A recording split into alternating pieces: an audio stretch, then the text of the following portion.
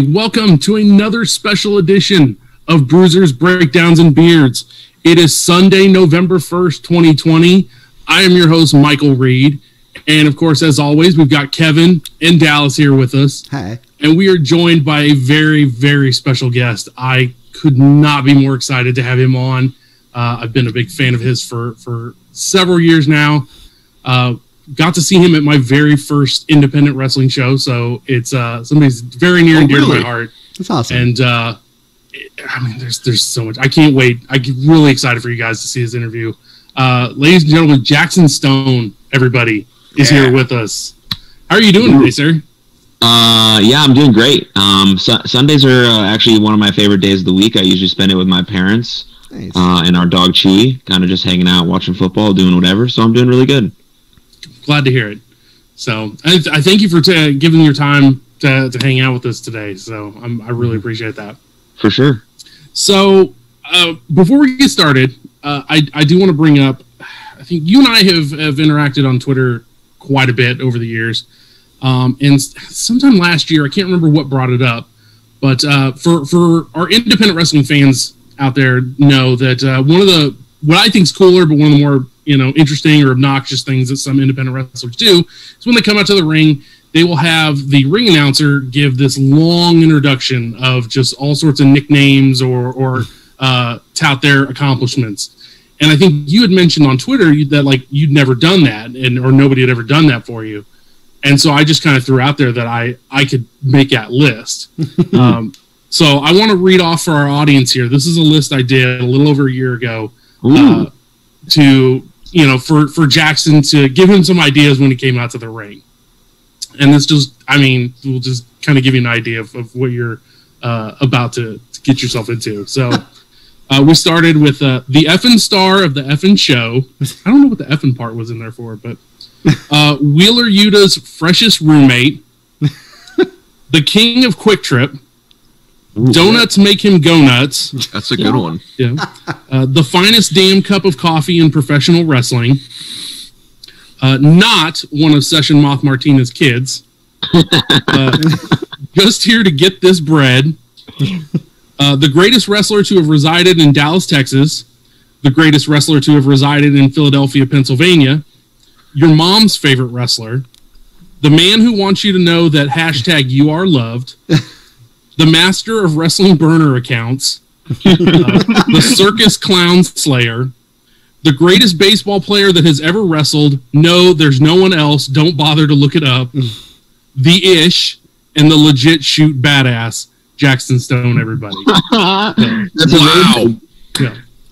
Damn. That's so good. Yeah. I mentioned the first time I saw you, I can remember it vividly, was the very first Pro Wrestling Religion show at the Carrollton Plaza Arts Center in Carrollton, Texas. You wrestled John Morrison that night. That was my very first indie show, and it was a pretty awesome card that night. Yeah. But I remember you came out to the ring, and you got the entire place to go quiet while you were taking your jacket off, and I just thought that was the most amazing damn thing I'd ever seen. Oh, man. That honestly seems like so long ago, because that's not something that I would ever think about doing right now in my life. But it's amazing, though. That was a really fun match. Yeah, I really enjoyed it. You won by count out, and it was they had a really nice moment with a fan afterwards. John Morrison had him come in the ring and celebrate with them. I'd had a weird interaction with John before the show started, so I was rooting for you right off the bat anyways. So it was a lot of fun. But I think I saw you again at a couple PWR shows after that, and then at MPX, and I pestered you enough on Twitter that we've kind of been like social media friends ever since. So yeah, I'm really glad I'm really glad you came on today. Yeah, I'm excited. So we're several minutes into it before I get to it, but I was inspired by one of your recent interviews that you did on Jackson Talks Everybody, your YouTube series, and kind of wanted to start off and say how legitimately, how are you doing right now? Oh, thank you for using my my question. Yeah, I think I guess for a little caveat about that, I think that question is like the most important question in the world, but also it's like the most used question that's not answered honestly. And I think I'm not trying to say when I ask that question is like to spill everything about your whole life, because it's also very important about who you share your intimate details with, because that's also very important depending on how that person will receive it and all these other things. But just, I think a little bit more in-depth conversation regarding that question could really lead to some good conversation. And I think conversation really is the key to solving a lot of the things that were going on in our world today. So besides that, I'll actually answer your question. I'm doing really good. Yeah, things are going very well for me. I enjoy Sundays, like I said before. It's very nice to spend time with my family. If you know anything about my personal life, it's very important to me. And so, yeah, it's good. I'm good. How are you, man? I'm doing much better. I think our video audience are getting the first look at my face in about a month or so. So just kind of letting them know that I'm doing much better. October had been a weird month for me, and that I had a bout with Bell's palsy starting off the month, and it took a mental health hit. I mean, being genuinely honest about it, that's why I was staying off camera for a little bit. It's really weird to see a live look at my face not behaving the way it's supposed to, so it was kind of extra jarring. But Kevin and Dallas held the fort with their gorgeous faces and kept everybody entertained. No. And I'm doing much better. Kev, do you hear this guy? Yeah, he's spouting lies, at least about me. I don't know. You got you down, but I know. I know. It's crazy, and I can tell how excited Mike was to do this, because man, like, he's setting new standards of expectation after this, because like he's got a spreadsheet, he's got his research that he shared with us for us to be ready for this podcast today. And like it's kind of like, you probably know what I mean when I talk about like the enthusiasm that somebody has when we're talking about something that like it means something to them. It kind of translates in how they talk, and just their face lights up and stuff like that. And that's kind of how, even over text, I could tell that's how Mike was about getting you on today. And right off the bat, I kind of get why, because I knew just off, anybody could probably tell just looking at your socials or anything that you're like a well-spoken dude. You know what you're talking about, and you kind of have purpose in the things that you're saying or the things that you're doing. And right off the bat, from the first question, how are you? I had never heard somebody like actually break down like that question, or to explain like, it really is a question that we all use like every single day, multiple times a day, but does it ever like really get answered? Because I immediately thought to myself when I'm asked, oh, how are you? I usually respond with, I am. And that's kind of like where I leave it. Is, well, whether I'm good or whether I'm bad, I'm still here. I'm still going through it, and I kind of just, whether I deliberate further or not, I kind of just leave it there. So I am also very excited to have you on, because this is the first experience for me meeting somebody else in business, kind of in this fashion, on a podcast, on a Zoom call. Yeah. So yeah. From myself, from Mike, from Kev, thank you very much for being here, man. Yeah, I'm excited. I'm genuinely excited, for sure. This is cool.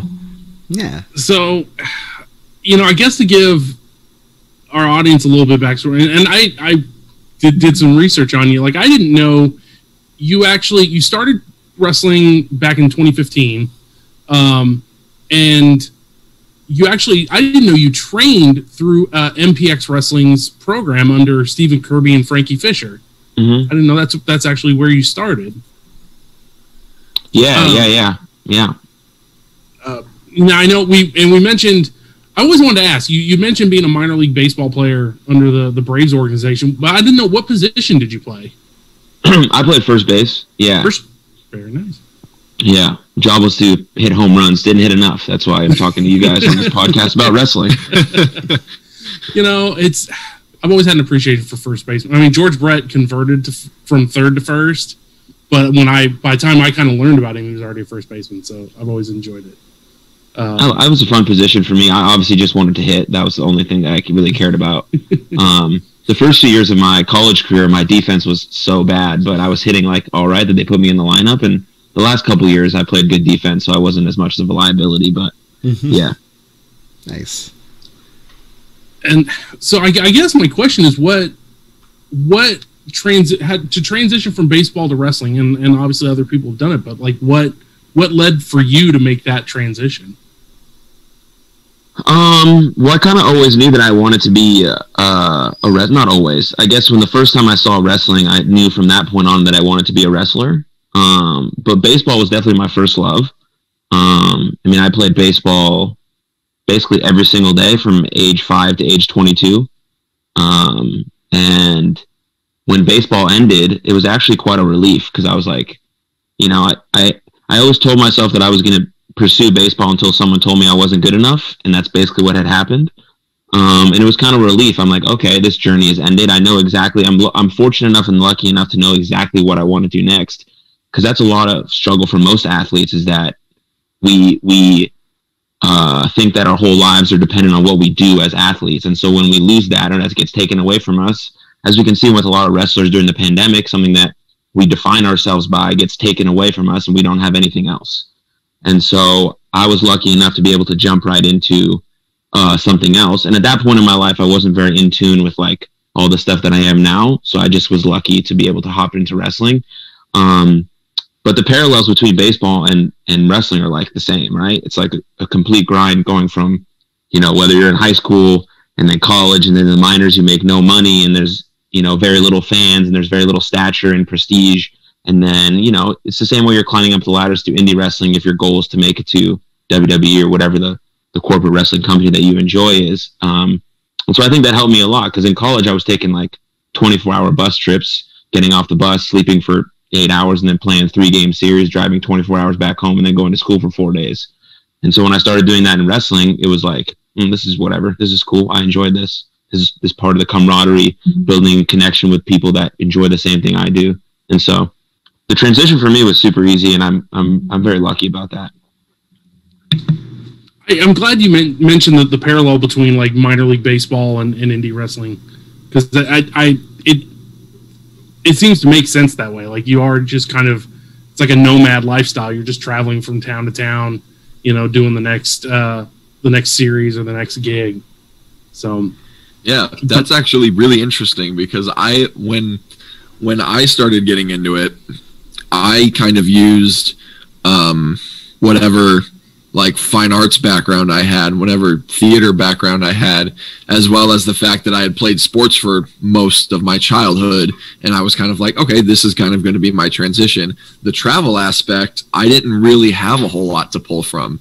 So to hear that part of, I guess, the student athlete on a college level and how that transitions over, that to me is like, oh, damn, like they had a busy ass week, especially if they have to go home, you know, play a 3-game series after a 24-hour bus ride. Like, you know, wrestlers can relate to that, definitely. So that's interesting for me to hear of something outside that transitions in that way.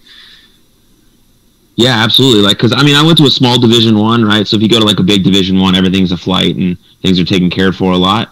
But I didn't have that experience, and I had the experience of being at a small Division I, also being in South Dakota, right? So in college baseball, you play 56 games, and so you got to imagine being in South Dakota, you can't play a home game until maybe May, right? And so your first 30 games of a 56-game season are on the road, and you can only play on the weekends because obviously you have to go to school during the week. And so it's a lot. It taught me a lot about travel and time management and things like that. But one thing I was like extremely scared of when I stopped playing baseball was like the connection aspect. Like when I played baseball or when I'm in team sports, like that's the best part. Like I'm best friends with the people that I played with. And when I got into wrestling, I had no idea that it was a team sport. In my head, I was like, oh, this is an individual thing.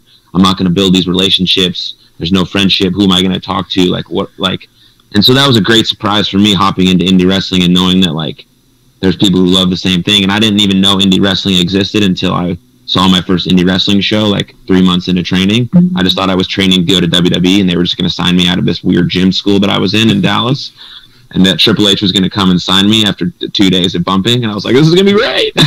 Yep. But man, so you went to South Dakota? Yeah. Did you grow up there? No, I went to high school in Plano. Plano West, out in it's in Dallas. I don't know where you're from. Yeah, that's crazy. I have a bunch of family that grew up in South Dakota. That's where like my mom grew up. That's where her family comes from, South Dakota. So I have a lot of family up there. Really? Yeah, it's a great place. I mean, yes, it's a great place for school, I guess. But it's like it depends on where in South Dakota you're gonna go. Yeah. I mean, the school is like 45 minutes from Sioux Falls, which is like the quote unquote big city, I guess. Yeah. And it's your prototypical college town, right? When there's no schooling, the town is dead. But for college and for baseball and for what I experienced, it was amazing, and I loved every second of it. Nice. Yeah. That's cool, man. I'm already learning. Thanks, Mike. that's I aim to teach. That's all you do. You're doing teach great, man. It's the two skills I have. I'd like to take a second to talk about MPX Wrestling, because you train there, you've wrestled there, quite a bit over the years. I got I went a bunch while I lived down there in Dallas, and then I got to take Kevin to a show once. Mm-hmm. It was really fun. There's something, it's hard to describe, and I'm hoping somebody who's actually gone through that program and has worked at that promotion can kind of help fill in the blanks, because I've met Richard who runs MPX, and I've been to dozens of shows over the years, but there's just something unique about what MPX does. Mm-hmm. And just to kind of, for those who don't know, MPX runs weekly out of the MPX Arena, which is a venue they have there in Bedford, Texas, and it's changed up a little bit in the last year or so. They used to run like themed events, but they run weekly, and that's kind of unheard of on the independent wrestling scene. So I'm just hoping you can kind of elaborate a bit on your experience with MPX. Yeah, my experience with MPX has been amazing. It's really, actually. Stephen Kirby trained me from the ground up. I mean, and I don't think he gets enough credit, especially in like the DFW area, of being a really high class trainer. And I've been fortunate enough to like be able to travel quite a bit as an indie wrestler over the last 5 years. And so everything he's taught me has held up against everyone else that I've talked to, whether it be at any of the places that I've gone to. And I always try to mention that to him, and he tends not to believe me. But it is what it is.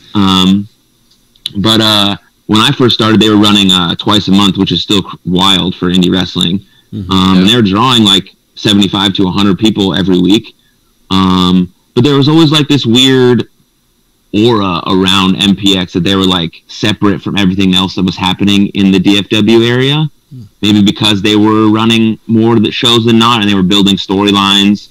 And they don't like pay guys as much as normal other shows do, and I think they get a lot of slack for that. But they can't really do that if they're going to run as many times as they're going to run and produce the storylines they're going to produce. Mm-hmm. So it's kind of like a give and take for you as a performer, what you want to do and where you see your value at. Would you rather take the money, or would you rather build your rep in a story and kind of create more of a full package for yourself? So it really depends. Either way is fine. But they bought a new building. Well, they ran out of building in like a strip mall. I think they started like 2 years ago, and they started running every week. They draw about the same. On a really big show, they'll draw like 150, maybe 200 people. And they got a new show name every week. They got posters that come out every week. They have their own network now. There's training that happens there. And guys that graduate from the training school hop right into the shows. So it's right hands-on experience right away. And you usually get dropped into a cool storyline, so you can dig your teeth into something that's like tangible and real, and you can have a range of emotions that you're trying to express. And so I have a lot of love for MPX. I mean, normally when indie wrestling is running like it normally does, I don't wrestle there often. But now I've been wrestling there like every week, because I just trying to get my work in, and it's fun, and it's by my house, and I'm in a feud with like these brand new trainees who are like 8 matches in, and it's very cool. So it's been fun. I have a lot of love for MPX. If you're ever in the area, you should hit the show up for sure. Yep. It was, man, the first time I went to the MPX Arena, I was kind of taken back, because it's just, dingy's not the right word, but it's got a, like you said, like a vibe to it. You just walk in and it just feels different. And then the show starts, and Cody comes out and welcomes the crowd, and they run like intro package videos, just like WWE does, kind of catching you up on what happened in the last week or two, and there's entrance music and everything. It's like it's indie. It's a low budget kind of version of what you're seeing on TV each week, but it sounds a lot like NWL without the financial backing of Major. I was gonna tell you that. Yeah, I get huge NWL vibes from hearing all that, because that was a lot of the similar, like there was a lot of similarities in there from the environment that I came up in when I spent my 9 months training with NWL, which they had weekly television. They would do their tapings every other week, and they started. I think they started with I don't know how much they were drawing at the beginning, but they were in that venue that was way too big. Yeah, I can't remember what it was called, Scottish Rite or something. Yeah. And then they started, using the smaller venue, and then I don't know what happened, but the crowd started growing, and which made it look even bigger in a smaller venue. And then we got to the point where we were regularly drawing 400, sometimes 500 people on TV tapings right before it went down. So, they trained their own guys. They had their weekly TV. They would tape every 2 weeks, and there were, Sharkbait, I think, technically trained with them. And they had plenty of other guys that now post NWL obviously have started, going out there. Guys like Campbell, who I think you've met Campbell Myers, haven't you? Yeah, I like him a lot. I thought cool. So. Yeah, because it's funny because I was gonna bring this up. You and I know a lot of the same people, but I've never been to Texas, so you and I probably haven't had the chance to meet or anything. But Moonshine was one of the guys that trained me. Campbell's made the road trip down there a couple times. I've been on a bunch of shows with guys like Thomas Shire, with Kenway. So a bunch of guys that kind of go back and forth. I've been on shows with Stallion. Stallion, he did a lot of shows in Texas. Yeah. So I just think it's funny how wrestling works that way sometimes, where so many people and you just never cross paths with somebody who has also met those same people. And whether it's you've been to the same shows or you're in different areas, and it kind of just it all turns into one small world and one large network. Yeah, those are my favorite guys, especially Moonshine and Kenway. I like those guys a lot. Yeah, we'll definitely run into each other. We got to get you out here in Texas, though, on some of these shows. I know. That is what Moonshine has been saying for, a couple of years now. He's been like, dude, I just got to get you down to Texas. And I'm like, all right, take me down to Texas. Because he was one of the guys, I think, in the 4 guys that I trained with, and I've probably rattled off the list a bunch of times on the pod, but, Hoodie, Moonshine, Dak Draper, Jake Durden, they all kind of gave me individually something different from my training experience. Hoodie was very good at his specialty was kind of getting you into your character, getting into some of the why you're doing things or saying things, promos. Dak and Maverick were both very physical. Maverick loves blowing people up. He loves doing that conditioning. He loves being just a, fucking unit. So Dak's a lot of the same way. Dak's just a, Dak's an athlete's athlete. And then Jake Durden was a lot of psychology too. He was he would just break things down so meticulously sometimes. And I would connect to some of their teachings in different ways. And I think Moonshine, the thing that he would connect with me the most on was my in-ring physicality. For whatever reason, when I was in there with him more than anybody else, knowing how intense he is, which is that's his bread and butter. That's what he's known for. It kind of forced me to develop that same intensity and be all right, I have to match him or else he's going to eat me alive. So yeah, it doesn't surprise me that kind of, we got to get you down to Texas, man. I feel just as an outsider looking in, Texas to me, and just the environment, the scene, the style that most Texas shows sound like to me. Again, I've never been on them. I've never experienced it personally myself, but it sounds like something that very much does, it's very attractive to me in terms of that seems like, my kind of ballpark. I mean, I'll ask you, Jack, as I didn't get to see as much in like 2019 and obviously moved away, but like 2018, Dallas, there were shows running all the time. I mean, there was MPX, VIP, which I got into late, Dallas Championship Wrestling, Sabotage came up for a little bit, but I mean, just kind of, I guess especially for most of our audience is Midwest, but it's kind of lay the groundwork as far as like what is the deal with Texas wrestling and why it's blown up the way it has. I mean, it's come a long way in the last 5 years, right? Because when I first started, it was always the narrative was if you stay here, you're never going to make it. You're going to get trapped in, and you'll just be a Texas guy for the rest of your life, which isn't bad, right? You can do 3 shows a weekend, but you're never going to leave that bubble. Like very few people left that bubble, and now you see people leaving it all the time, right? You got your Keith Lees and your Ricky Starks and your Ember Moons and your ACHs and all these people who are doing like amazing shit. And they created that kind of atmosphere in Texas, but they did it by leaving the state, making their name, and then coming back and always saying, I started in Texas.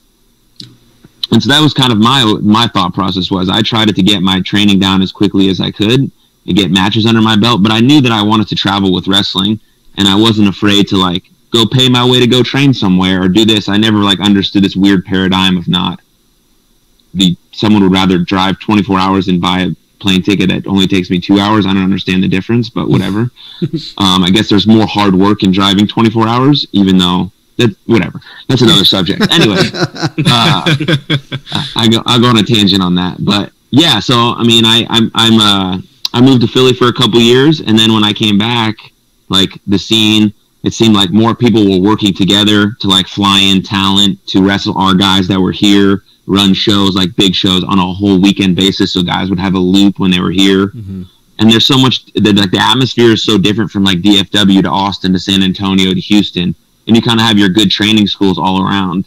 And now we're kind of like coming together as a Texas group and saying, okay, why don't we want to have the big shows come here, like AAW wrestling here and all these other things. So it's cool to see the transition from 5 years ago to like right now, or maybe in 2021 when things, get back to full swing, if they do, if it's safe or if things are able to do that. But it's really cool to see that vibe and kind of the wave we're on. So that's cool. And guys like Keith Lee and Ember Moon always like talking about being from Texas and putting that shit on their back is like super inspiring, right? Yeah. Is that what pushed you? Because early on, it was a little after your first year, like you went to Germany and trained for a little bit and wrestled at WXW while you were over there. I mean, was that kind of the impetus for you going overseas in wrestling too? Yeah, I just wanted to go. I just wanted to go overseas, and I was like, I might as well wrestle over there too. I mean, I wasn't at that point in my career. I knew no one was going to fly me $1,000 overseas, and I was like, I might as well. I really wanted to go to the UK, but at the time there was no school in the UK that had like a place to stay attached with it. So I was going to have to like pay to train, obviously. And then I was going to have to pay separately to have a place to live. And that was going to just be a little too much. So I found WXW and it was all in one package. Like the dojo and the place where you lived was like connected. So you could train 7 days a week. There was multiple trainers. Walter was still there like full time because he hadn't blown up yet. And their WXW hadn't blown up yet either. So the package was only like $500 for like 4 weeks of 7 days a week training. And I was like, holy shit, that's mad good. And I get to go to Germany. I've never been, and I'll just pay for my flight, and it's sick. And then I did not expect it to go the way it did. Like they brought me back for 2 tours of 3 months apiece, and they paid for all of that.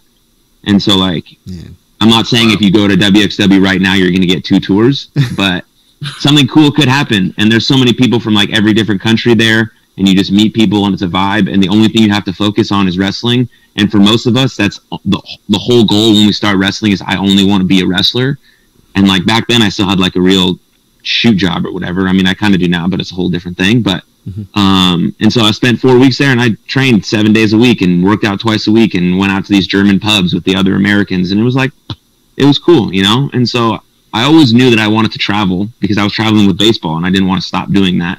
And I never accepted like the weird paradigms of not going to pay something. Like if I'm going to go train with someone, I'm going to pay them, and I'm going to get myself there because that makes sense. I did it in baseball for a long time. If I was a bad hitter, I was going to go buy a hitting coach. And he's going to teach me how to hit better. So that's what happened. And then it just kind of worked out in my favor that wasn't like awful at wrestling, and they needed a guy like me. That's awesome. What's the I've always been fascinated watching some of those like the Ireland or you know, UK shows. Just the vibe is, the crowd's nuts, and it's just like a completely different environment. I mean, to be in the ring in the middle of that's got to be something interesting too. Yeah, it's amazing. Like, I think two of my favorite matches are probably I wrestled Buff Bagwell in like front of 1,000 screaming German fans, and that was wild. But like in a more intimate setting, I wrestled David Starr. You know, whatever, it was him. I wrestled him at this place called the Cockpit in London. It's like a small venue, but it looks like a theater. And I think the idea that the UK fans have that we haven't grasped as American fans is that they're going there specifically because they want to enjoy something. And that creates a different atmosphere for you. If I'm going to go to a comedy show, I'm going with the intention to laugh. A lot of wrestling fans in America go with the intention to try to shit on something, or they're going with the intention to try and not enjoy it. And if I'm going to go to anything, especially a live experience, I'm going there to have a great time, scream, yell, drink a beer if I'm into that, whatever the case may be. So I think in the UK, they really are about that. And every show has alcohol, so that changes the vibe tremendously. And most of the venues are like on a strip where there's a lot of stuff going on. So you could go to so many different things, and people just happen to walk into this place because they hear screaming fans, they hear loud music, and they're like, oh, it's wrestling. And then they sit down and they enjoy it. So it creates a really cool culture for the fans and obviously for actual wrestling. And so I think we can adopt some of that in America. I mean, obviously some shows do when they're really popping off and they're cool. But a lot of times it's not that way. That's it. I hadn't been able to describe. We have a local promotion here, Journey Pro, which has kind of been on hiatus because obviously the pandemic. But you know, I always wondered what made their shows different. And you hit it perfectly. Like they were always 21 and over. They were in a bar, so they had access to alcohol. Everybody was there specifically for the wrestling show and to drink and have a good time. Like that really makes sense as far as like creating that perfect like indie wrestling fan cocktail. Mm-hmm. Yeah. I've been to other shows that you know MPX is a little different because most of the time it's family friendly, right. but it has its own community that supports that, so it works.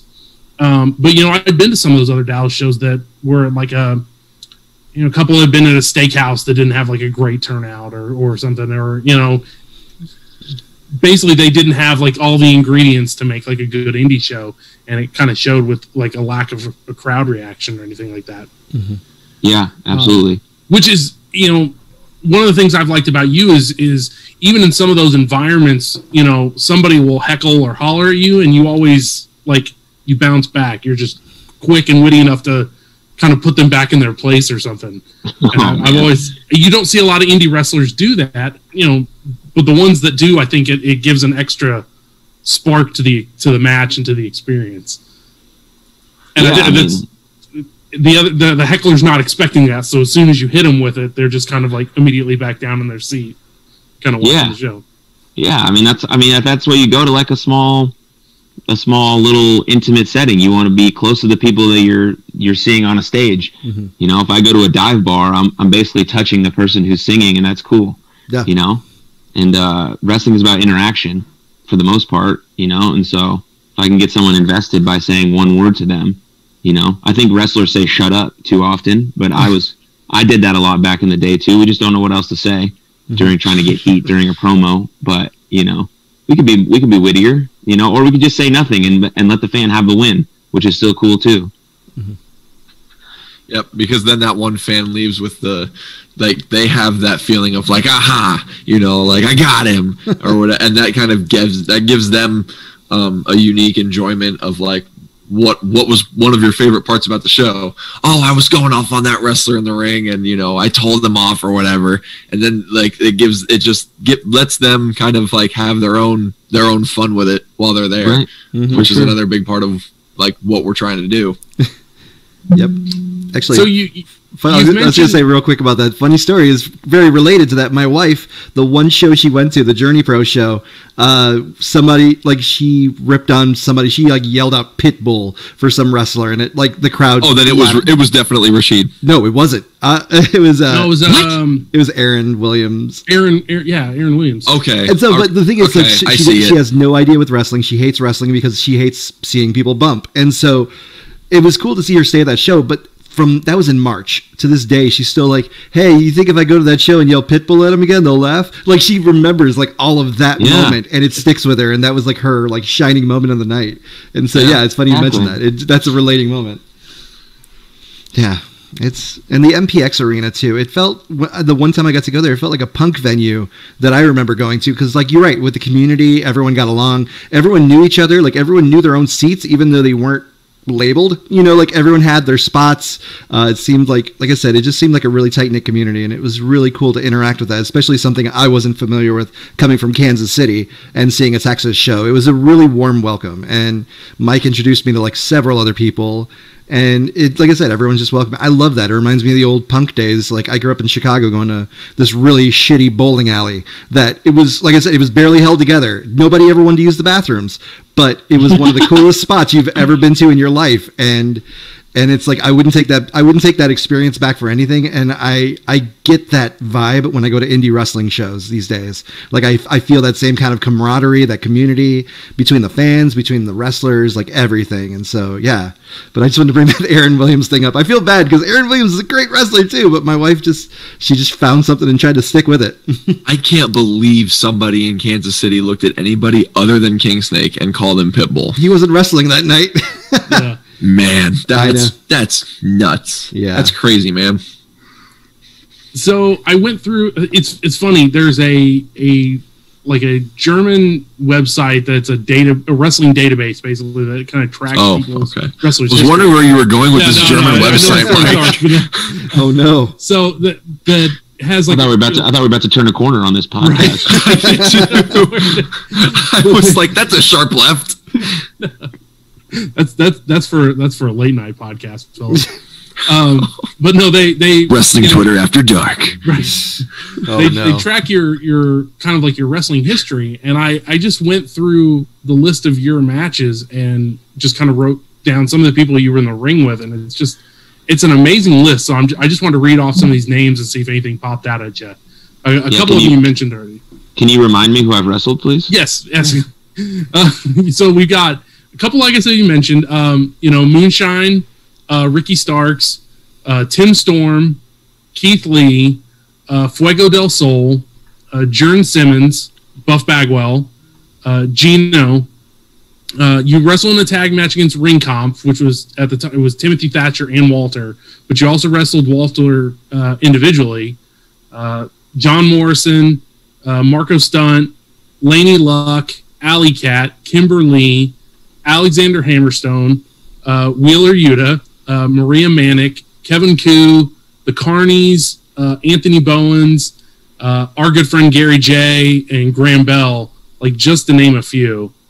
That's a pretty amazing list. Yeah, that's pretty cool. Mm-hmm. I did want to ask, Walter, did you take like one of those chest slaps from him? Yeah, I took a lot. Oh. I'm amazed you're still alive. Yeah. He says it's yeah. It's a lot. That's all I needed to hear. We the first time I wrestled Walter, we wrestled in this place in Germany called McDonald's Arena. I'm not sure why it was called McDonald's Arena. That's cool. But it was like mad cold and there was no heat in the building. Oh. And I was putting this match together with Walter and I'm like, dog. I didn't say dog. I never say that. But I was like, hey, it's mad cold in there. So let's just like not do 417 chops. And he was like, yeah, that makes sense. I'll just do a couple. I was like, cool. we wrestled for 15 minutes, and I'm like, dude, what happened to what we said? What happened, man? He was like, I just got caught up in the moment. And I was like, I get it. You got caught up in beating me up and powerbombing me. It's cool, no problem. Oh no! Wow, you are one of the few people on this planet, I think, that have taken both Walter chops and moonshine chops. Yeah, and add the Keith Lee double chop, double and overhand chop. And the Keith Lee. Oh my God, your poor chest. How do you have a chest after this? Surgery. Surgery. Man. That's amazing. I just seeing pictures of him deliver that to people and seeing like their skin just kind of like ripple away from the impact site is just. And I haven't seen it yet, but there's a lot of talk going on about the match he just had with Ilya Drago on NXT UK. So like, I'm definitely going to be checking that out soon because I heard it was just oof. Yeah, I've heard the word brutal a lot. Yeah, it's very similar to all the other matches they've had. Like if you watch their WXW 16 karat gold matches, right? They just go ham. Like Ilya's chest is like bloody. He always looks super good because he's like kind of pale Russian guy, but he's like mad jacked, and he's like has the most intensity of all time. And like his chest just starts bleeding like right away, and he's just like, whatever, I'm this crazy person, I'm gonna keep coming at you. He just starts doing the thing where he's like rubbing it all over himself, and he's like, yeah, dude. They just hit each other a lot, like slaps, chops, punches, forearms, power bombs. It's like, okay, boys. Yep. Have you been able to watch wrestling okay during I know you've talked about watching some shows, some WWE pay-per-views and whatnot, but I mean, have you been able to watch wrestling like normally or comfortably during the pandemic, or has it been like a different experience for you? Definitely different. I haven't watched a ton of wrestling. I watch like the matches that people like talk about being super cool. Because I like, I want to know what people are talking about. I want to know what's hot. I want to know what, the fans are thinking is really good. But I don't know. The WWE vibe was weird for me before they started doing like the Thunderdome thing. It's still kind of weird. Yeah, I watch it here and there, not a ton. But I watch my favorite wrestlers, and people that I enjoy always watching no matter what. But yeah, not a ton of WWE programming. But I did watch Pat McAfee on that NXT 30 become the absolute greatest wrestler on planet Earth. So I think we should all shut it down after him. I know, right? It's like nobody else can. There's no other crossover that's going to be better. Oh, that punt kick though. Oh, it works well. Why do you think that is? Why do you think there is such a weird disconnect between most of a viewing audience and WWE's product, especially nowadays? Do you think it has more to do with the pandemic and the circumstances that all wrestling is under, or do you think it's been some underlying problems that WWE has had that have just been brought to light a lot more in the circumstances of the pandemic? Yeah, I think having a crowd and a big stadium kind of distracts people away from what they're actually viewing. And so now with no fans, very little crowd reaction, you have to pay attention to the storylines and stuff, and some of them are pretty whack. And so it's obviously the wrestling is always going to be good. They have the most talented roster in the whole world, right? So if you give people enough time to wrestle, but the problem with the WWE audience is they're not like an indie audience. No one really cares about what's happening in the match until they get invested via what's happening outside the match. I think what Roman Reigns and is it Jey Uso, right? I think it's Jey. Jey. Yeah. Or obviously have people just on the edge of their seat about what's going to happen. And I don't know what the end of the storyline was, but I saw the finish of the Hell in a Cell match, and that was epic. So yeah, I think it's brought to light some of the stuff that kind of WWE needs to hone in on, and not being able to do live shows and travel, and they're not making as much money, and their TV ratings are down, so they're going to have to kind of figure out how to put out a better product, and that's on them because they have the talent, obviously. Yeah. Yep. Especially if they're going to lay off 100+ people, and they're still going to have one of the best rosters in wrestling. Yeah. So. Well, I haven't watched a lot of wrestling during the pandemic. It's just when it's not a live indie show, it just doesn't hold the same sway with me. So I think once I can get back to a public event, I'll feel a little more invested in it. One thing I did watch this summer, and we have to bring it up, as of course the big Netflix hit, The Tiger King. So we learned right about the time that came out that he would host some wrestling shows there at his property in Oklahoma, and we found out a few friends of ours, in Moonshine included, had wrestled there, and then kind of in the same time found out you had wrestled there too.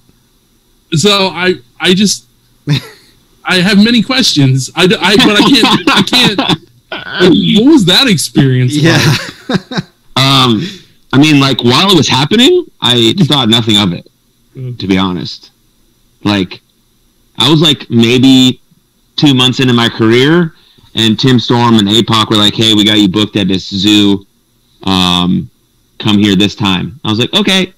And so I went, and and this dude, Joe Exotic, was kind of like weird, but I like didn't faze me. I was like, whatever. People got their own, vibe. It doesn't bother me.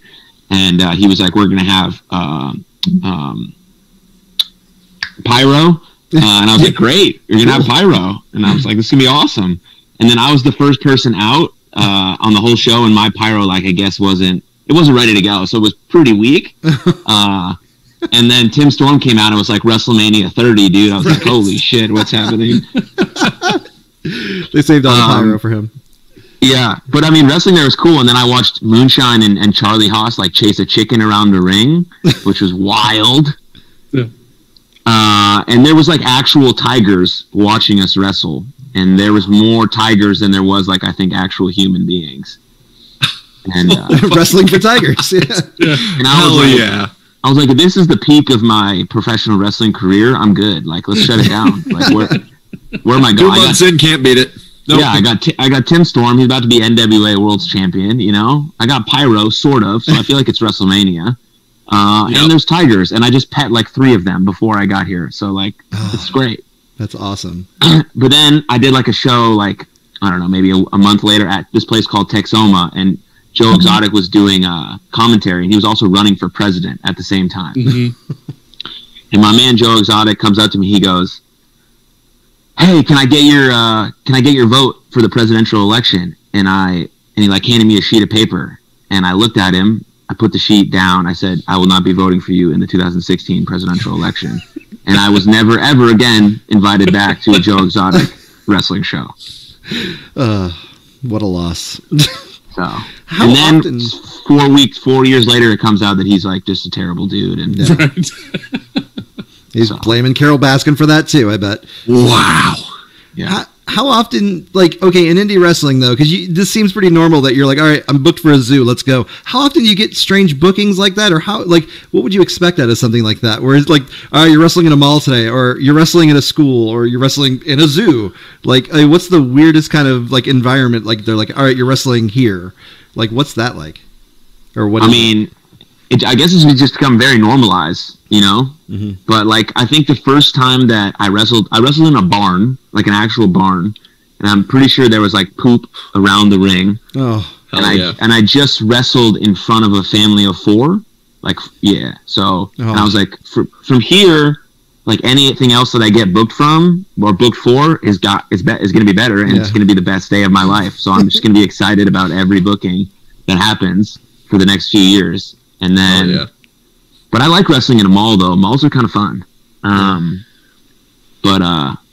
So it's just like, it's cool. It's good and bad, right? That's the idea of indie wrestling. Like, you get these like unique environments with unique things happening, but on the other hand, they're like not good at the same time. Yeah. So, what does Christian Rose always say? When it's good, it's good, but when it's bad, brother. I mean, it's true. Yep. I mean, I've been fortunate enough so far. I'm about to begin year 3 at the beginning of next year. So I have yet to come across anything as out there as a barn in front of one family or a zoo. I've done I've done armories, I've done the malls, I've done I've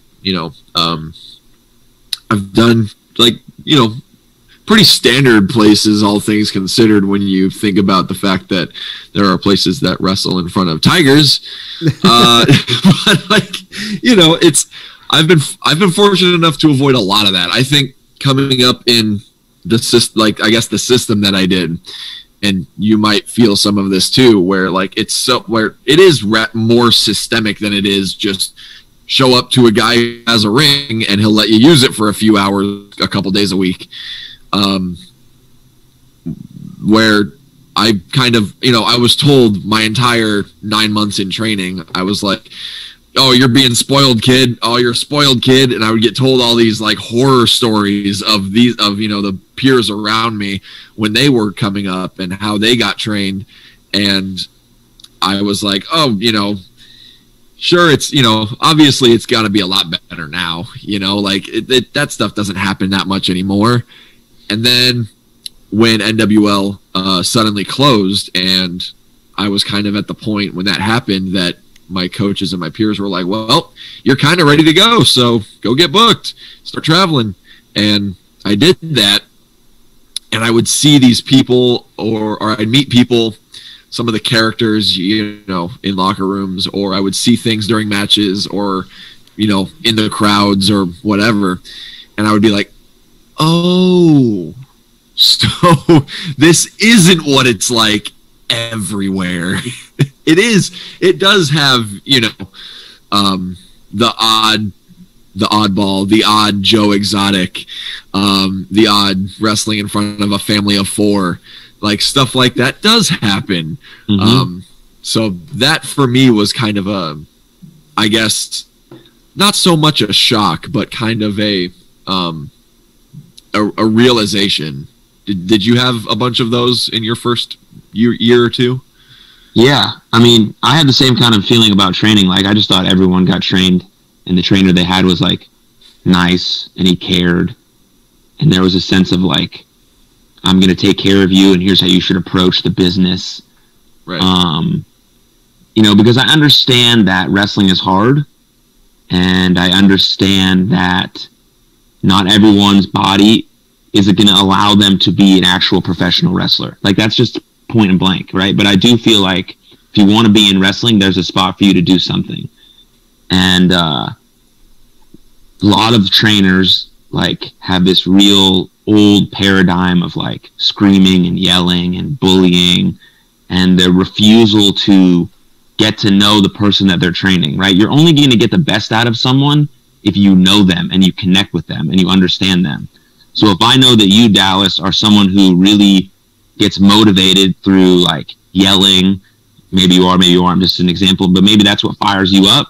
So if you do something wrong, or something that I don't see as, you know, you listening to me the best way you can, I might get in your face and start yelling at you, you know? I like that when I was in sports, when my coach yelled at me. It got me fired up, you know? But if someone gets intimidated by that and they shut down, then I'm going to take them separately to the side and say, here's what I think you need to do better. Here's what I think you're doing great. And that resonates with them. And a lot of wrestling trainers don't take the time to get to know their students, because just like all businesses, it's about making money. So they're taking someone's money instead of really getting to know that person and being honest with them about the future of their career.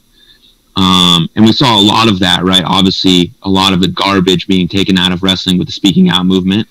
And so we just, you know, inside, you know, as at shows and with trainers and all these things, we just need to be diligent about, you know, who we're interacting with, how people treat us, and we need to be vocal about those things. You know, it goes back to the question of how are you? If I ask you how you're doing and you just had a really dog shit day at training and you don't say anything to anyone about it, no one can ever help you. And I know it's hard to speak out, that because sometimes people treat you terribly for speaking out. They blame you for your situation and all these things. But you can find that safe space and that safe spot, and that's what we got to create in wrestling, because it just, you know, there's too many people also taking their own lives in professional wrestling. There's too many mental health issues because we're very much so pretending to be other people when we get into the ring, and we're not learning who we are outside of it. And then when we're not in the ring, we can't distinguish the two. And then I mean, there's a lot of deep stuff we could get into, but yeah. So well, and that's kind of the perfect segue. I wanted to bring up the fact that you have, in the last couple of years, you've been championing, you know, mental health awareness, you know, for everybody, but especially men who are, you know, taught to kind of just man up and swallow it and work through it. You know, and we're seeing a lot of different, it's being brought to light, kind of the negative results of that. You know, I think there was a time in society that was what you did, and we're learning that's had some pretty adverse effects kind of throughout. And that's something that you have, you know, for the sphere of wrestling that I've been in, you've spearheaded a lot of that. I know you're part of a bigger group, but just, you know, I'd like you to just kind of speak a little more on where that's coming from and like what you're looking to accomplish. Yeah. Well, just a little trigger warning for anyone who's currently watching. Let's make it a little heavy. I'll probably talk about suicide. Well, I will talk about suicide, even though I just mentioned it briefly a few minutes ago, but just in case. So if you need a break, pause it, come back to it, listen to when you're ready. Yeah, so I mean, mental health pretty much is like the main purpose, main focus of my life. I think it really encompasses everything, to be honest. Like, and a lot of people, we can't have a distinction. We don't have a distinction between what mental health is, which everyone has, because everyone has bad days. Everyone goes through loss. Everyone goes through grief, pain, hardship. These things are inevitable. And if we are having a priority on our mental health, then we can be more resilient through the shitty days, because they're going to happen. It just is what it is. But then we have mental health conditions, which are a bit more severe, right? Your bipolar disorder, your schizophrenia, your severe depression, anxiety, OCD, these things that need real treatment, real care, real professional help. And a lot of people are falling through the cracks. We've seen that so much, especially with the pandemic and all these things. You know, and I mean, a personal story, the reason why it's deeply affected me so much is because a couple years ago in September, I lost my sister to suicide, and she battled mental health disorders. She battled bipolar disorder, depression for like 11 years, and it got the best for her, and she took her own life. But it's like really, it sucks because something so tragic has to happen for us to put things in perspective, right? And that's what happened to me, and I think that's what's happening right now in our world. Like, so many bad things are happening on top of one another. The world is on fire, but it's giving a lot of people the perspective of what's really important, of what really fucking matters. You know, treating people with kindness, having the really tough conversations to make people feel seen and heard and loved, and all these things that are wildly important. And it's especially deeply important in the world of professional wrestling, because I feel like, you know, ending mental suffering on the whole entire planet is like a big thing. Like, I'm not going to be able to do that by myself. Eventually, maybe 150 years from now, that everyone's fulfilled and happy, enjoyed, and everyone has the care and the treatment that they deserve. But right now in my lifetime, I feel like I can make a difference and an impact in the specific community that I am in, which is professional wrestling. And especially at an independent level, I feel like my voice can be something that does make a difference, that maybe saves a life. Because during the pandemic, we've lost a few people, and it's some of it to online bullying, some of it to deeper issues that we don't know about because we're not close to the people that we lost. But it does boil down to social media usage. It does boil down to trying to separate the person from the character, especially as a fan. And it does boil down to mental health and taking care of yourself and understanding when you need a break, and understanding that it's okay to go to therapy, or if medication is the right path for you. There's so many different things. And I've really been trying to encourage people to at least chat me up about it, DM me. I'm willing to have conversations with everyone. I started a nonprofit because of it. So, I mean, I could go on for days, but if you guys want to say anything about it. I can tell. Yeah, no, it's great. It's great that you could go on for days, because I think for a lot of people, whether it's challenging for them or not, there sometimes does need to be times where you do talk for days about it, because, you know, we all have our own experiences, and we all, you know, go through different things. But it is something that a lot of people, for the most part, probably don't talk about enough, or just don't have that much awareness on, or, you know, they don't have the tools to kind of deal with things that might go on or have gone on. They need, I guess, they need help, you know, not necessarily like they need treatment or anything like that, but they just don't know what it is to do. They don't know how to handle something that might be going on, or that did go on, or that is going to go on, or, you know, whatever the case may be. It's different for everybody.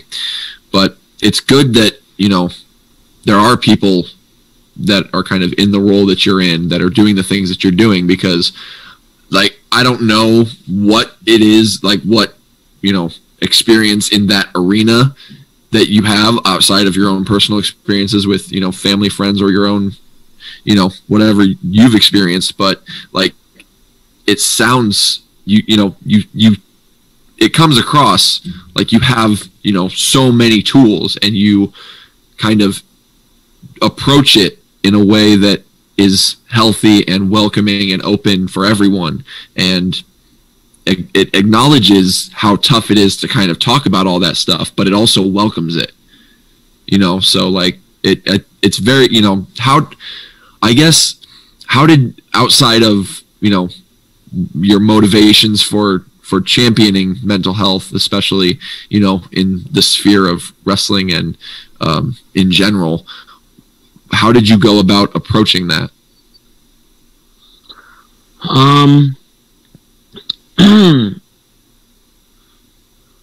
Well, I mean, I think, like, I just really know how deep our mind can take us down a dark path, and how if just one person is willing to sit in the dark with you, that could save your life.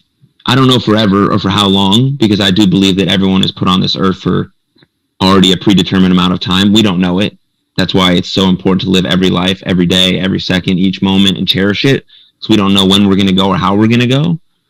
But I think when dealing with mental health conditions and these types of illnesses, that if we just have one person who supports us and loves us and validates us, it can extend our life far beyond what we may have imagined. Like, if my sister never got the help and the treatment that she got, you know, the cops came into my house multiple times, you know, she was in institutions. It could have been any of those past 3, 4, 5, 6 years before that. But I got more time with her because my family and I were willing to do the work. Unfortunately, we lost her, so maybe we didn't do enough. I don't know. I can't think about that anymore, because that'll break my heart. But now I know that these certain things do make life better, right? These do things, they do help. They do matter, and they do make a difference. It doesn't, like, people think that when I say things on Twitter or stuff like that, it comes off as cheesy, that I'm saying that you're loved and you matter. But, like, these short little phrases, like, actually make the huge difference in the whole world. It's very similar to, like, say you're out and you're having a day, you're not having a great day, but someone does, like, one little kind gesture for you. Maybe it's just that they open the door for you and they say hi. That could literally change the trajectory of your whole day, and you're not even really realizing it. And so these same things can happen when we validate someone's feelings. And it really goes back to the question of, how are you? If we're actually asking someone, and they can feel like this person is not going to judge me, they're going to appreciate me, and I can get something off my chest, not dumping everything on them, because most of the time we're also dealing with our own stuff at the same time. So for someone to dump on us can make things worse. That's why about being honest and responsible about our conversation can make all the difference in the world. And so it just really starts with that. It starts with conversation. And all the things that we've dealt with during the pandemic, and the Black Lives Matter, and the racial injustice, and all these terrible, terrible things, right, all start with conversation. If we can just actually talk to each other about what's going on, and we can have empathy for other people's situations, doesn't mean we're eventually going to agree on something, but at least we can see that person for who they are and love that, you know? And I don't know if I answered your question, but that's what I got. Oh, that's great. That's for sure. That's great. And on the topic of those conversations, how do you, like, you mentioned that, sometimes with the posts or on social media, like sometimes some people may see that as cheesy or whatever, but it still does have an impact. It still can make a difference.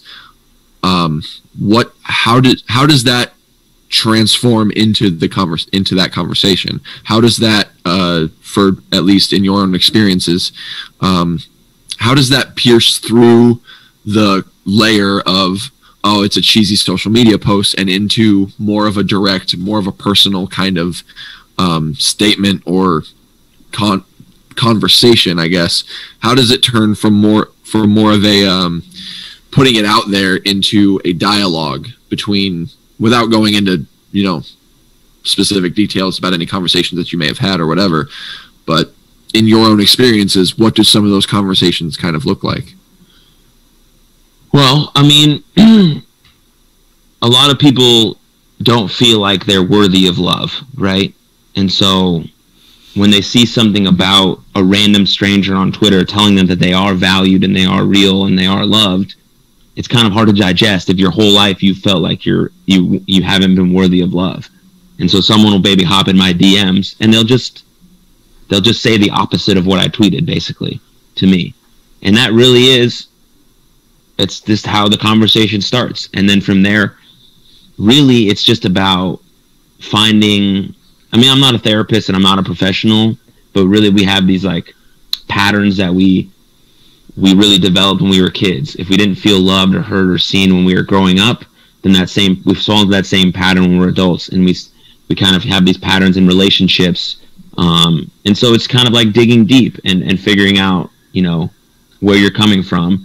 But really, a person just wants to feel supported. And a lot of stuff with mental health is about education. If you can figure out what you have going on and you can name that thing in your head that's going on, there's specific ways to approach that situation.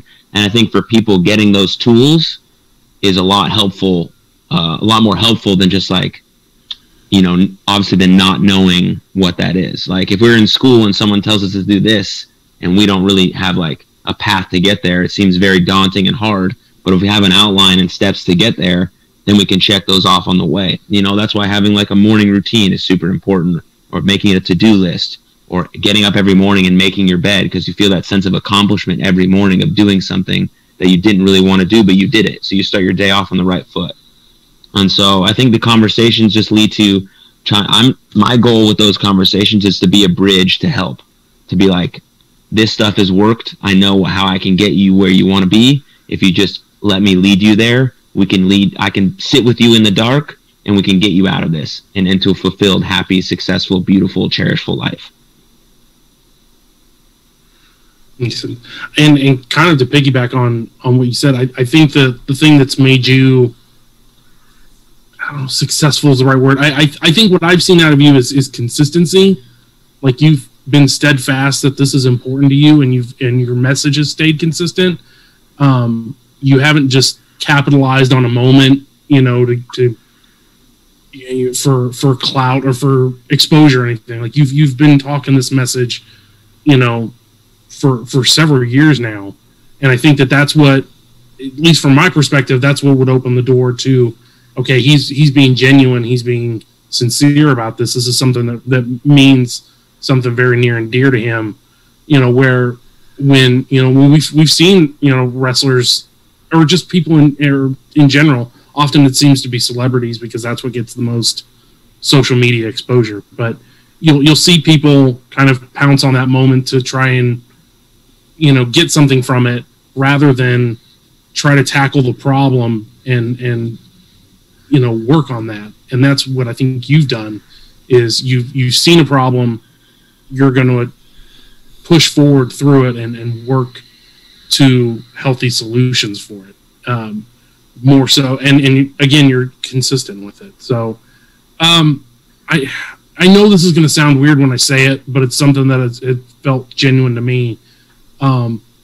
You never shared, and I know especially before what happened, you never shared much about your personal life. You always tweeted very much in character, and from that perspective. But I know after losing your sister, and seeing the shift in how you talk generally,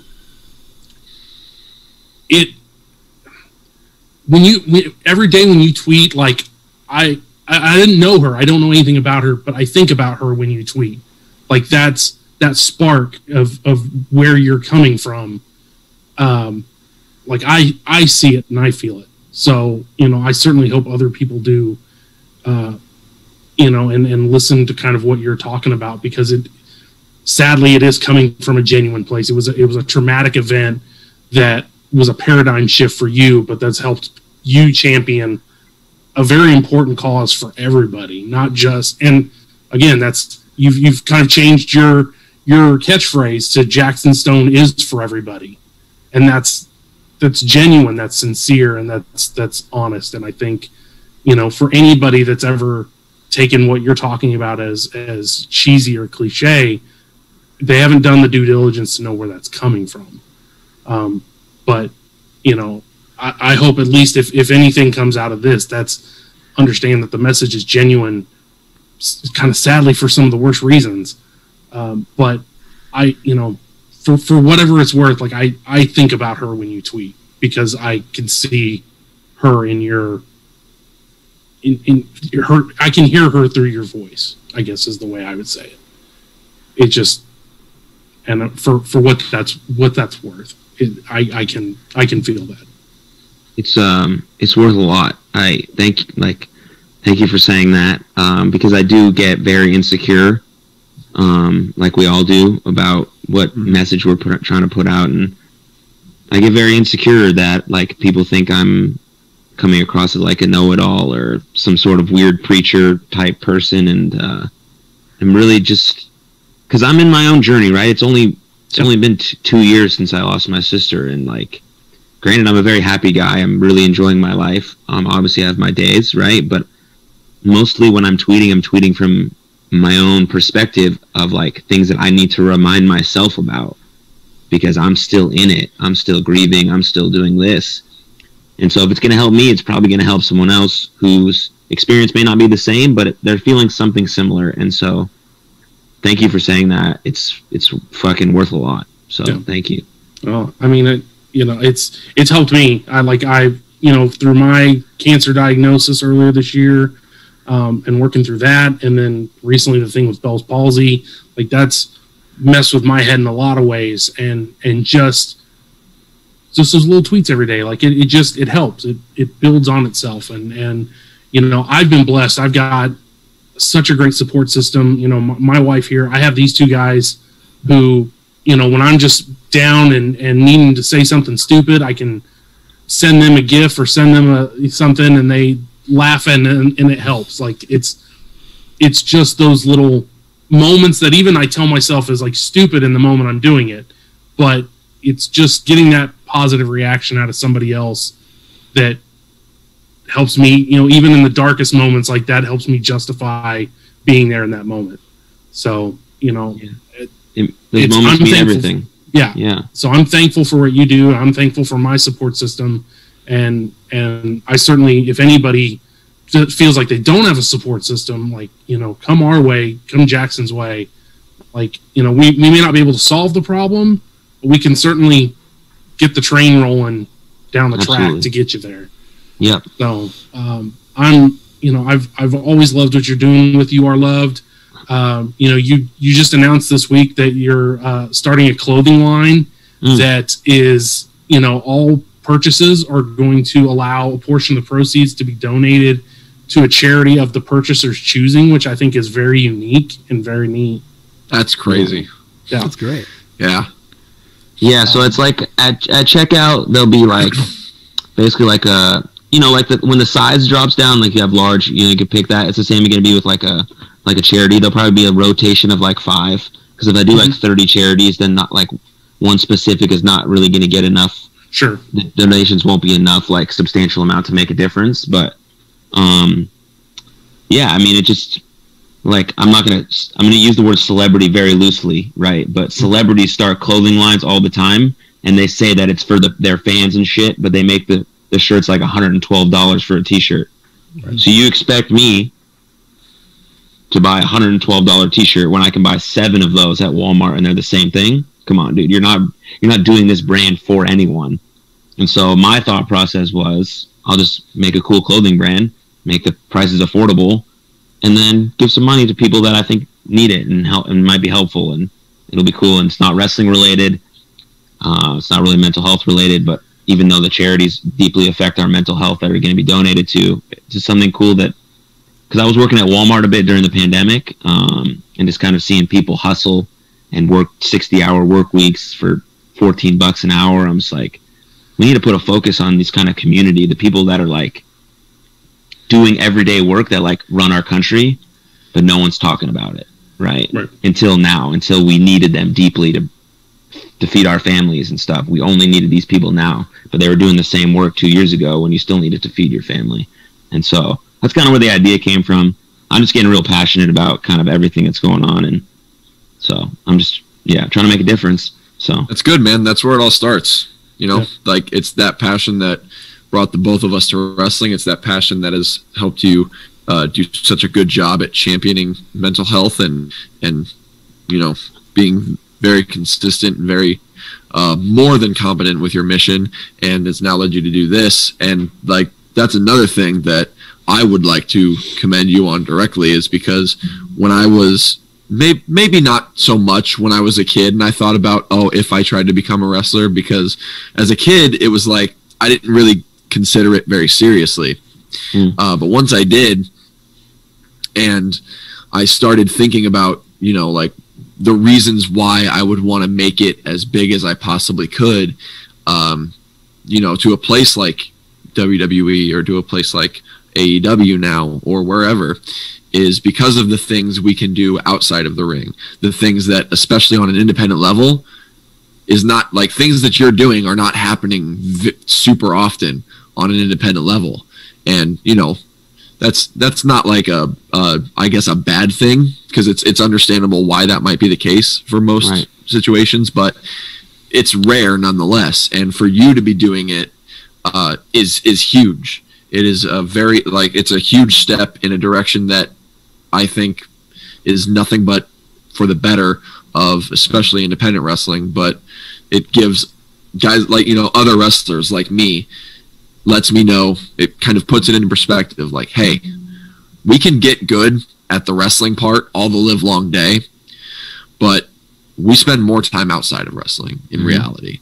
So that is where a lot of focus, especially for myself, initially it was kind of hard to start redirecting my attention back to reality outside of wrestling, because I was so focused on succeeding in it that now I have to remind myself that I need to succeed out of it. So to see somebody kind of, bringing the two together and succeeding outside of it because of their success inside of it, it's hell yeah, man. Thank you. Yeah. I love indie wrestling. I actually don't ever want to leave it. So I have goals and they've changed a lot. It used to be WWE. It's not anymore. I don't want to work there. That's understandable enough. I want there to be a vibe that when someone offers you a contract on the indie scene, that you really have to think about it, because because the money on the indie scene is comparable. You're getting all full creative control. You have a handle on where your bookings are. You don't have to miss a wedding because you can say no to that booking. You can't, if you're in WWE, you can choose to go to that Halloween party or that birthday party, or take a weekend off, or do a Twitch stream. And so I want to make that, I just want to make it important. And I think it's possible. Absolutely. Because a lot of people are feeling the same way now. And we're all coming together. There's so many cool people on the indies doing like wildly cool shit. And it's possible, especially when things get back in full swing. Right now, maybe people don't see the bigger picture, but it's there. Well, Jackson, we've taken up a lot of your time. I'm sure we have. I cannot thank you enough for hanging out with us today. Before we get out of here, I was hoping to kind of do a rapid fire, just kind of throw some names of like Texas wrestlers at you and just kind of get a little bit, because that's one of the things I really want to do, is kind of introduce people to a lot of these Texas wrestlers, because it's my hope to get as many of them up here to Kansas City, at some point in 2021, and then get, the guys that wrestle around here, get them down there as well. So that's my hope. So let's do it. All right. First, a couple guys that are really near and dear to my heart, and one especially to yours right now. You just interviewed them most recently on Jackson Talks, everybody, but Ryan Remington and Tommy Becker and Jamie Aller being larger than life. Oh yeah, they're the best team in Texas. Yeah, Jamie, I have my own Jamie Aller stories that I hope to get to share someday with everybody, because I just love that man dearly, and I miss of everybody I don't get to see wrestle as much as I used to. Like, he's one of the ones I miss the most. I love Jamie Aller so much. He's great. He's great at what he does. Yeah, passionate man. I'll say against anybody, managers aren't as big a deal as they used to be, but to me, he's the closest thing to like Bobby Heenan of anybody I've seen, and I don't say that lightly. Like, he's really good. He's a really good manager, and just an incredible human being. Baby D, big fan of hers. I love her. Yeah, she's the best. Izzy James and the Insidious one. I think they're more in Houston nowadays than they've been in Dallas, but they've been up there quite a bit too. Yeah, I haven't seen Izzy in a while. I know he's going through a lot with losing his mom. So shout out to him. Hope he's doing well. But I think he's great. And that the pairing they have right now, I think they finally figured out like what direction they want to go to. So I think he's offered some good things. I think he's maybe one or two bookings away from people really noticing who he is. I know he's just kind of changed his character a little bit recently, and I hope maybe that was part of it, and maybe that helps. But yeah, he's one of the best guys I've ever seen live. Like, he's just amazing. I love him. Somebody who's near and dear to my heart in a different way, but Dave Sagan. I like Dave, man. What do you got? Well, it's funny. Like, when he was part of the Impact Players a couple years ago, there's no heel in wrestling that I've hated more than heel Dave Sagan.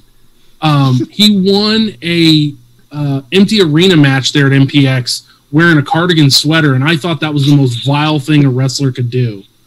I don't know what it was, if it was just where I was at the time, but he did that, and I hated him so much for it. I would just boo him mercilessly anytime I saw Dave Sagan.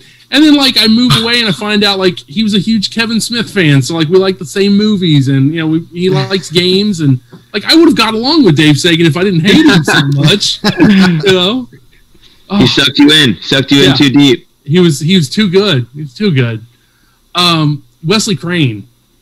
Ooh, man, when I first saw him wrestle, I was like, why is he so athletic? He just doesn't look like he should be. And then he's like extremely creative and unique. We actually had like a match at MPX maybe like 3 weeks ago. He gave me a cutter through a door, which is not very exciting. But yeah, I like him a lot. He needs to stay in Texas more often than being in Oklahoma. But yeah, I agree. His entrance is one of my favorites too of anybody. It's just the equal. It's the perfect kind of level of unsettling, but it reels you in immediately. Brent McKenzie and Machiko.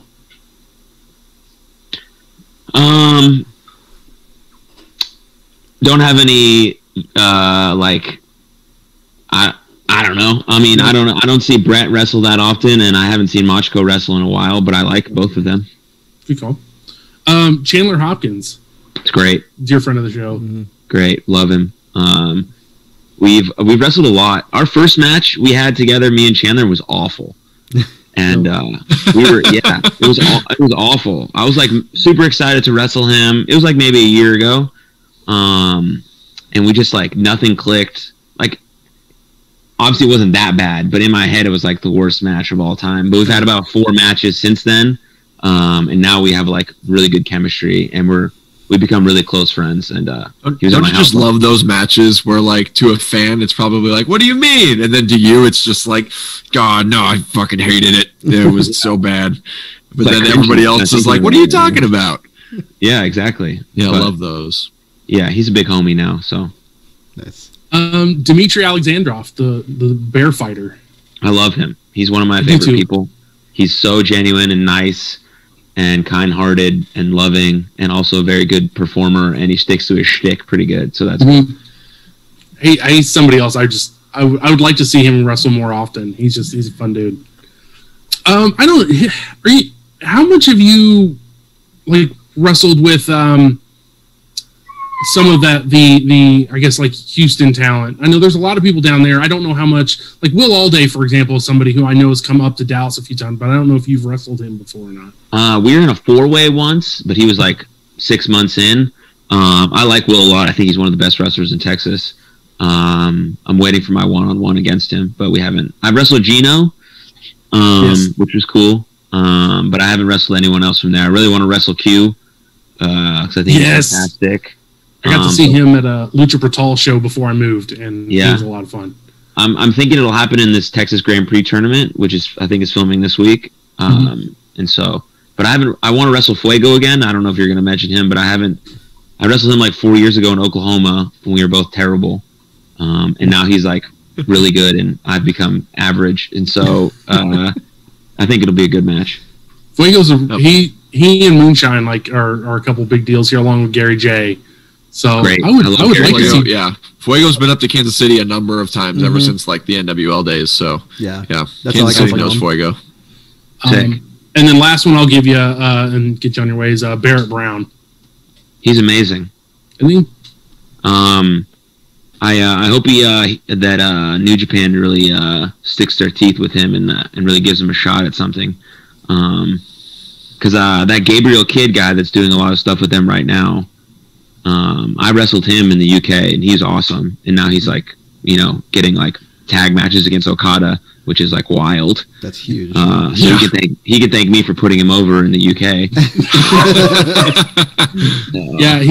I think earlier this year he tagged with one of the Regal twins who are from here.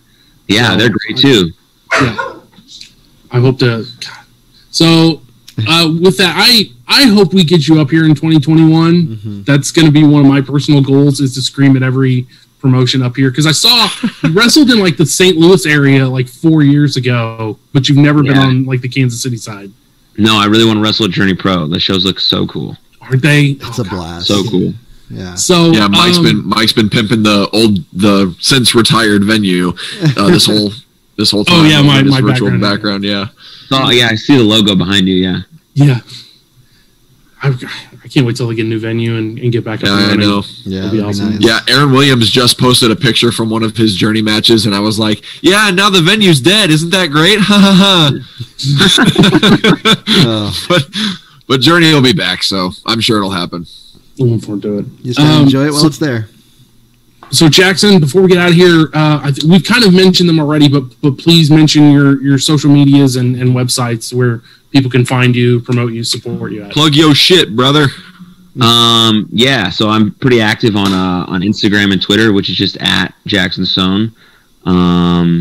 At Jackson Stone with a little underscore on Twitter. But if you want to know any more about You Are Loved or mental health tools, tips, resources, how to get help, you just want to chat or you want to share your story via the video platform, go to youarelovedlife.com, or you can just DM me. I answer all DMs all the time, so I'm always available. But yeah, hit me up. I can answer any questions. I'm very good at getting back to people, and yeah, that's me. Awesome. Kevin, you've been hella quiet this whole time. I've been taking everything in. No, this has been a fantastic. No, because like I said, I don't really have much to contribute in this. I've never seen you wrestle. I've followed you ever since Mike has put you over. Like, when he was still living in Texas, he would just say, "Hey, you got to follow Jackson Stone. You got to follow this, that, these other people." And I followed you just by that, and then learning your tweets and just everything about your life and and what you've shared. It's been beautiful. I watched one of your podcast interviews earlier with Solo Darling. And it just hit my emotions, like I love that stuff. And I love what you have to say. And like, where you say about conversations are everything. And I wish this world would listen more than just talk over each other, So, but I wanted to let you guys get your stuff in because, like I said, you have much more, and I just don't want to make an ass out of myself. I really think, I'm really grateful you came onto the show tonight. I'm really glad I finally get to meet you. And like Mike said, I really hope we get you up to Kansas City soon because, man, like I said, we could use you and other, other positive. I think and the whole world could use more Jackson Stone after speaking to him for merely just over an hour. Sir, thank you very much. This has been a very new experience for me, getting to meet more people in the biz this way. So we appreciate your time. Thank you so much for joining us. And thank you for everything that you've been doing outside of the ring, too. I know I brought that up earlier, but, man, as somebody who, as another wrestler, it really does do something for you to see other people, other peers of yours, whether you've met them or not, whatever, it does good to see your peers doing things that that need to be done, doing more, and it inspires me and motivates me to do more myself, however I can, if I could ever figure that out. So you will. It's all a journey. Yep, absolutely, man. You're a man on a mission, and you are doing a phenomenal job at fulfilling that mission. Thank you so much for joining us. I can't wait to meet you in person, and then one day, maybe, if I'm lucky, share the ring. Yes, all the above. I appreciate those words, man. Thank you very much, man. Yeah, our social medias at 3B Wrestling Pod on Twitter, Facebook, Instagram. You know where to find us. So, and then, send us comments, questions, anything you want to send our way. If you need help getting in touch with Jackson, come our way. We'll be happy to direct traffic towards him for it. So, again, Jackson, from the bottom of my heart, thank you for taking your time out today. This was awesome. I hope we have you on again in the future and can bullshit and have a good time and talk some more wrestling. I look forward to it. Anytime, guys. Anytime. Thanks for having me. Yeah. All right. Everybody take care. And as always, later, nerds.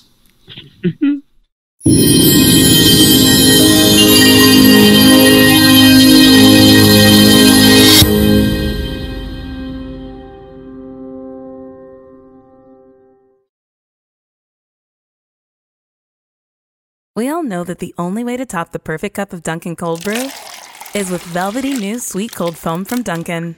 But how do you top that? With an exclusive offer for DD Perks members. Get a medium chocolate stout cold brew with sweet cold foam, cold brew with sweet cold foam, or cold brew for $3. It's the perfect deal to top off the perfect top to the perfect cup of Dunkin' Cold Brew. Doesn't that sound great? Not a DD Perks member? Join today via the Dunkin' app. America runs on Dunkin'. Participation may vary. Limited time offer. 911, what's your emergency? Una camioneta que se cruza las vías. Y el tren. Ay, Dios mío. Señora, ¿me estás diciendo que un tren le pegó a una camioneta? Sí, yo pensé que alcanzaría a cruzar. Ellos iban rápido, creo, y después... Ay, Dios mío, qué horror. No puedes saber a qué velocidad viene un tren. Por eso están los señalamientos de advertencia. Obedécelos. Alto. El tren no para. Mensaje de Netza.